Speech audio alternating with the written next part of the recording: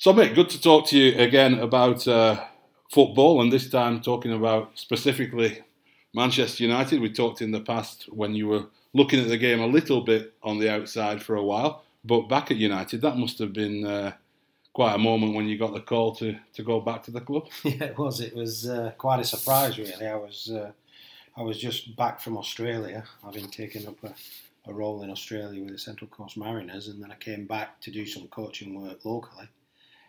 And obviously, things transpired during that coaching event, which gave me the opportunity to go back to Man United. A telephone call, would I be interested? And it didn't take long to make my mind up. And it's been quite a turnaround at the club there. I mean, people looking on the outside, everyone has their theories as to why it's suddenly gone in a positive direction. From the inside, Well, you always expect a reaction from football players once somebody new comes in. Ollie and myself came along and probably applied a little bit of a breath of fresh air, really. We know the history of the club, we know how things work there, and we brought a smile back on people's faces, and it was an instant response. Even in the building, in the training ground, in the complex, people were very appreciative that we'd returned to do this at the time, the caretaker role, and it worked. The players bought into certain ideas that Ollie, myself, Michael Carrick, and Kieran McKenna put in place quickly, and they went on from strength to strength. So it was a really good start. Really good start. You mentioned all those names, and I noticed Ollie on his presentation, he used we a lot and talked about the coaching staff as a team, and we can see that from the stands, the way you work in the technical area and stuff. That's quite different, though, from how a lot of clubs work, isn't it? It seems. Yeah, well, we understand that Manchester United is a family. It is a group of people, a lot of people, but a group of people that are all pulling in one direction. And it's really important that the focus is on the players, on the team, on certainly on results, but also the well-being of the football club. That's important, both at the training ground and at the stadium. And it's been surprising, really, the reaction we've had from the point of view of being congratulated on certain things, which is, the simple things, which is you've brought a bit of Man United back to Man United in the way we've approached games. And that sort of link with the way things are done at Manchester United, you obviously had that experience. Ollie did as a player, you as a player and as a coach. But the game has changed a lot in that time as well. You're dealing with a different generation of players as well? Well, they're different. Players are different. The mentality is different, and the way they go about their business is different now. We're talking now about not just a team, but we're talking about brands now. Players are brands in their own right, and the commercialism of a player now is as huge as what you see on the football field. So, yeah, there are differences, but at the end of the day, we're there to perform. We get paid to play and entertain. We're in an entertainment business as well. But I think we've just asked the players to be pretty simple. Pass the ball to a red shirt, run forward, and there's a goal at one end of the pitch and try and score.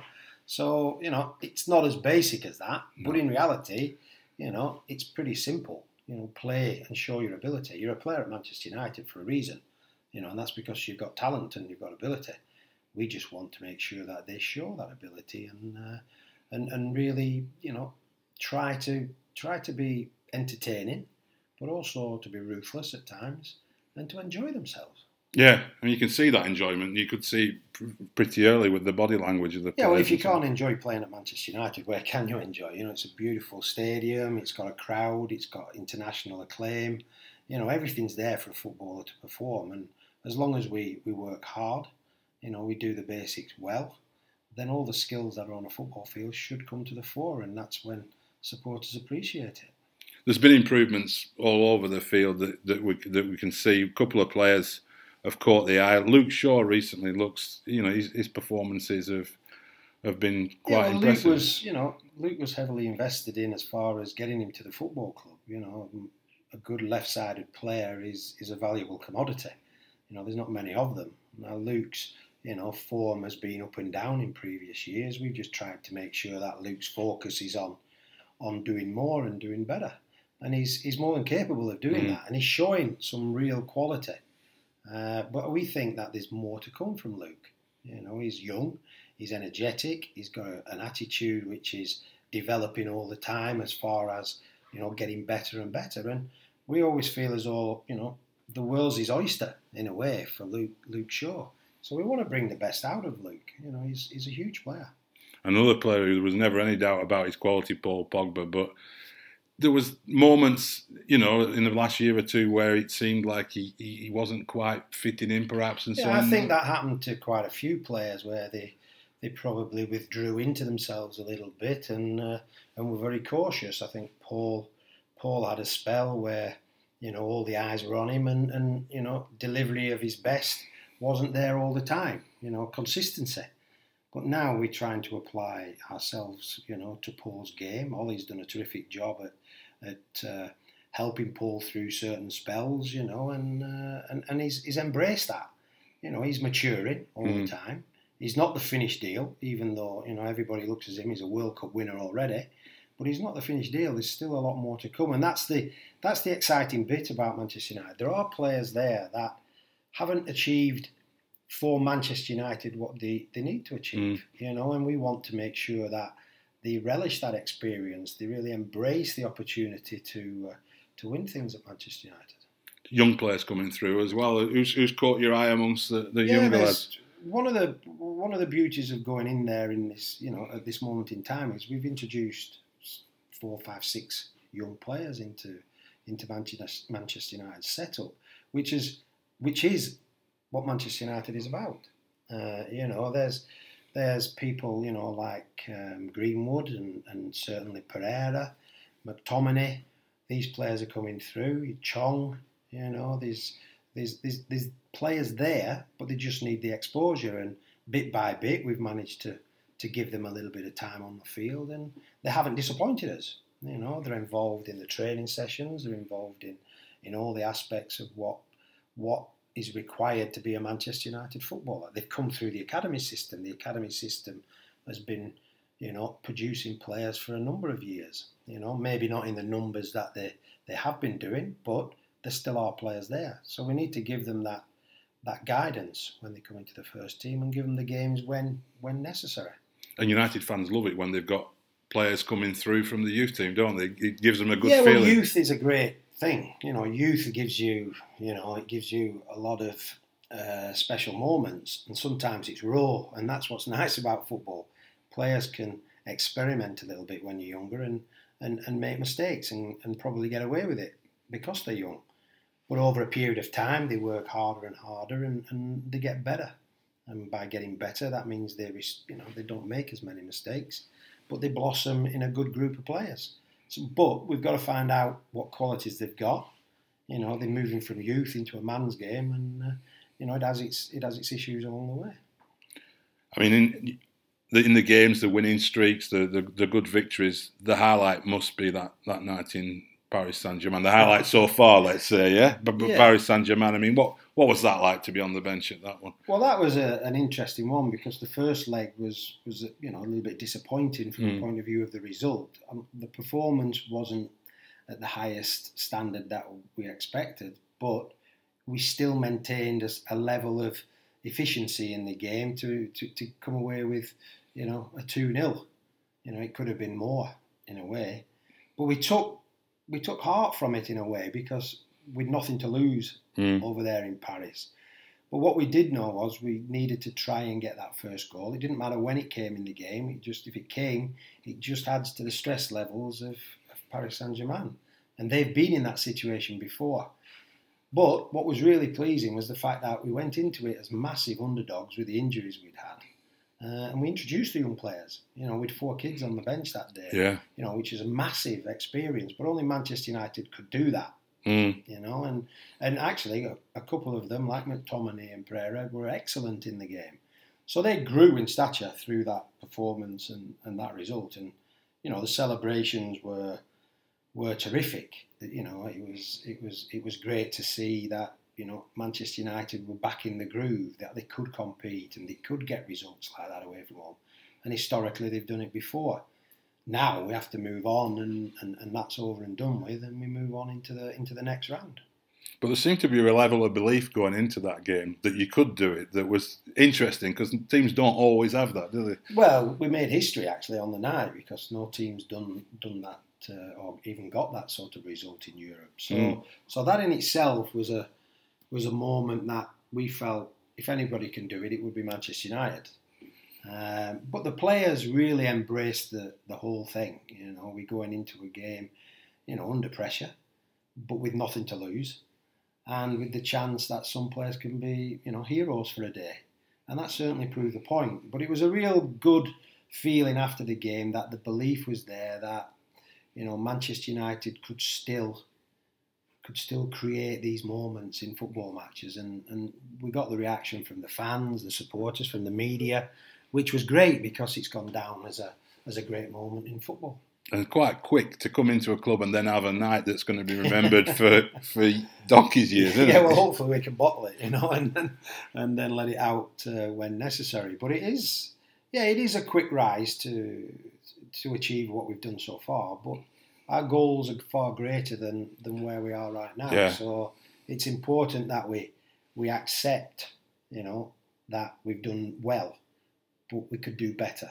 And I think Manchester United, that's always part of the remit at Manchester United is we can do better each and every game. And the players are well aware of that, and we'll hit peaks and we'll hit troughs. I think we can safely say that that's part of football. But it's what we get back to and how we develop along the way. And I think through Ollie and this new mindset, then we can produce some terrific performances. It's a new mindset, but it's also in some ways an old mind. I mean, Sir Alex was in the dressing room apparently in Paris. I mean, how much of that influence is still there at the club, do you think? Well, it's always there. It doesn't matter. You can take it back even to Mark Busby's day. Sir Alex carried that on, and then other people have tried to emulate that, and they've, in some ways they've fulfilled it, in other ways they've failed in it. But that's not for the want of trying.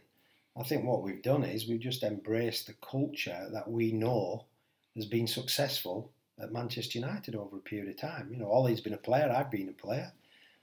We understand winning and we understand what it means to lose. But what we've brought to it is this enjoyment and this freedom of expression that we feel is part of the DNA of Manchester United. Yes, we have to construct a winning mentality, a regular winning mentality, and a training ground development process, but we're more than capable of doing that, and everybody's got to embrace that, right down to the people who work as staff, right through to the players. And if we get that, there's no reason why we can't be successful. And a two-leg game like that against Paris Saint-Germain, I mean, that was a perfect example of the difference when you're playing in a two-leg game as opposed to a regular league game, wasn't it? In terms of your preparation and so on, and how you go, the mindset of approaching a Champions League game, it must be different, no? Well, the mindset is that you have to look at a bit more detail because you don't come across these teams too often. The Premier League takes care of itself. Once you're in that groove, it just flows.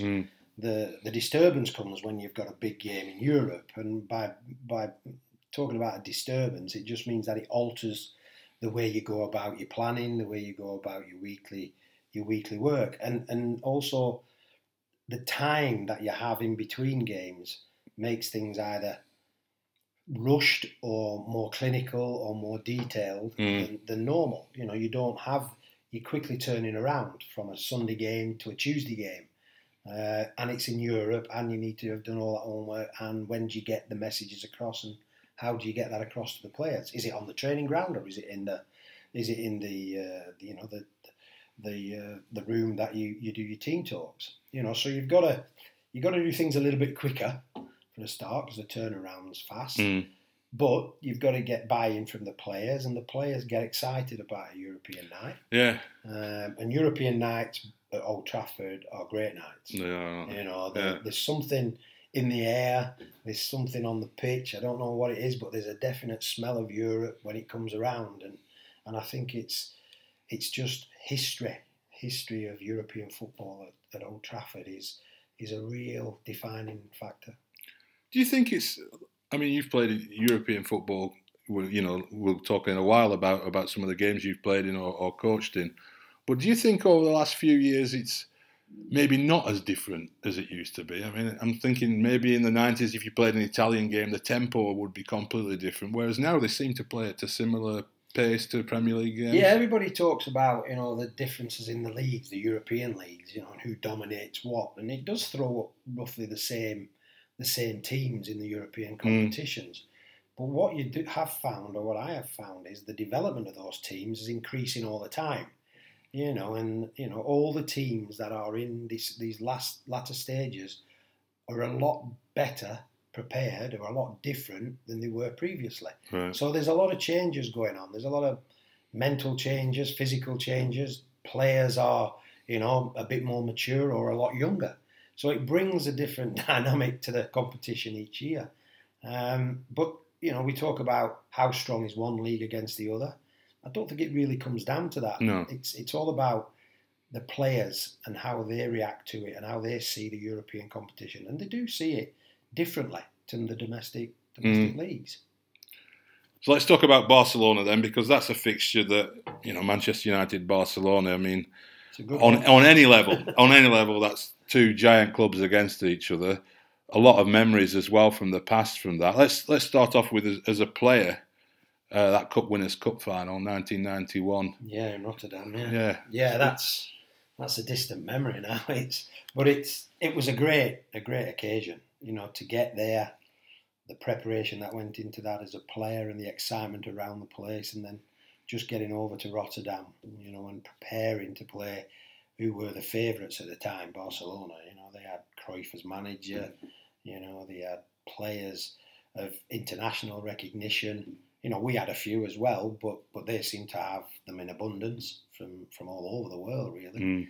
But what I do remember about it was the actual support. The Man United support was massive over there. It felt as though it was a home game for us in one way. And it became apparent, not during the game, because the game itself is like a blip, really. It's more before and after that I remember. Yeah. And the final whistle when you've won it, and then you see that, the Barcelona crowd disappear, and then 3/4 of the ground is still there, and the Man United fans. So you realise the enormity of the achievement. And then obviously, it's party time, it's celebrations, and what it meant to the players to have actually put another moment in history on the football club. To win that was terrific. And it was also a push towards better things. It gave us a hunger to know that we could compete again at that level. And we definitely moved into a different territory after that, where we continually won things. Yeah, I mean, I was just looking at the team lineup for that game, and you look at the names: Bruce, Pallister, McClare, Robson, Hughes. Strong characters, though, weren't they? I mean, that seems to stand out about that team. I think at that moment in time, we had a great belief as a group of players, a real strong mentality, but a physicality as well about ourselves. We could play, but we could run. We could mix it with the rest of them. And when you're talking about Bruce and Pallister, terrific centre-backs, then you've got Sparky up top there with Brian Robson in behind it. Those types of players who are real gutsy players, but high levels of skill as well. And then, there's others around that who back that up. And it was just an all-round team performance. But at that time, we were a good team. We were developing as well into a better team, but we definitely had a real hunger for success. And then we look forward 2008, tight two-legged semi-final with Barcelona, a very good Barcelona side as well, won by a Paul Scholes goal in the second leg.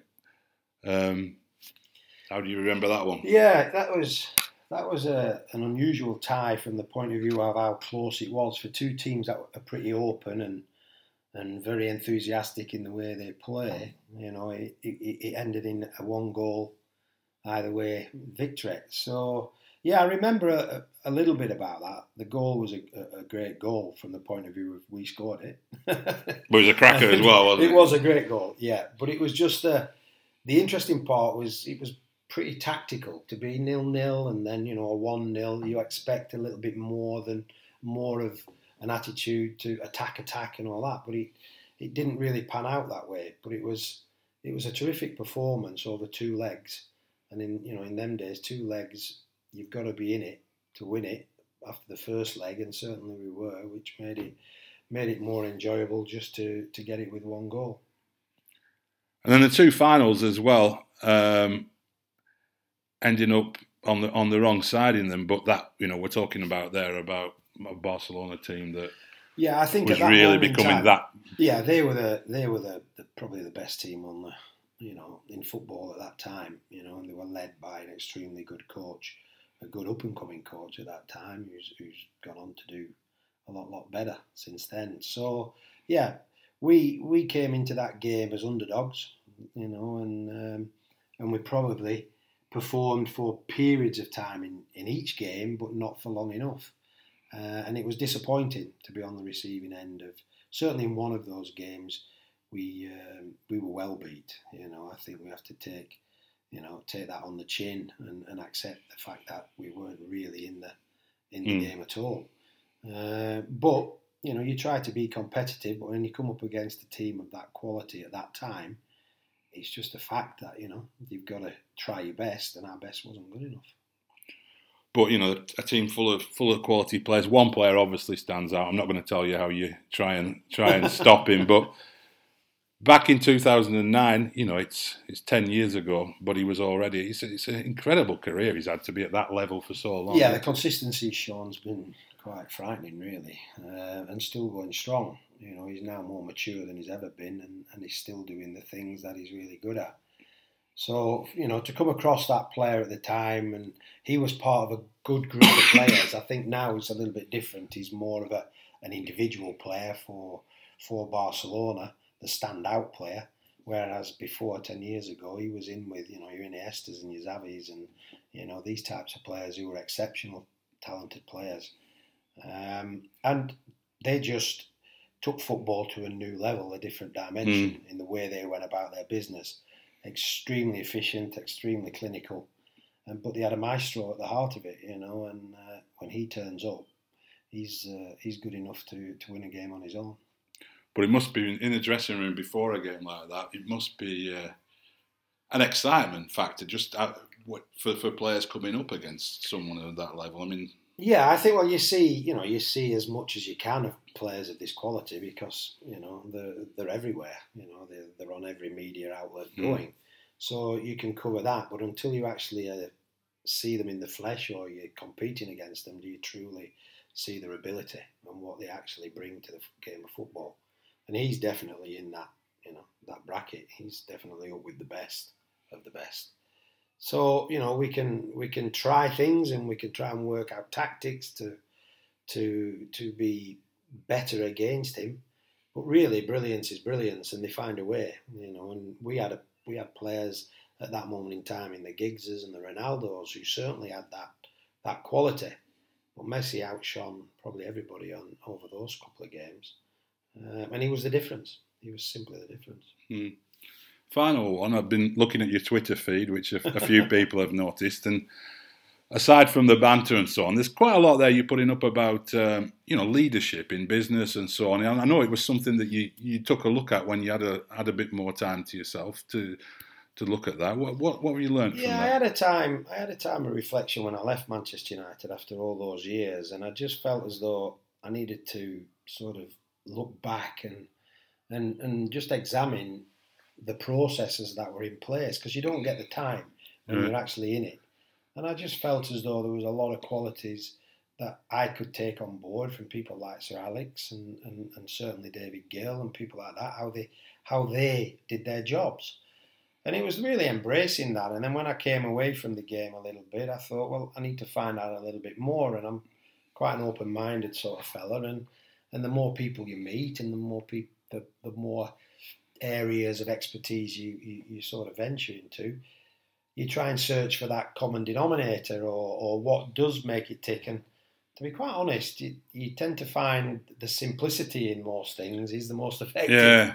Yeah. Because we're all looking for the secret ingredient. But when we really start to analyse and we start to talk to people, most people at the elite level or the top end do the simple things better.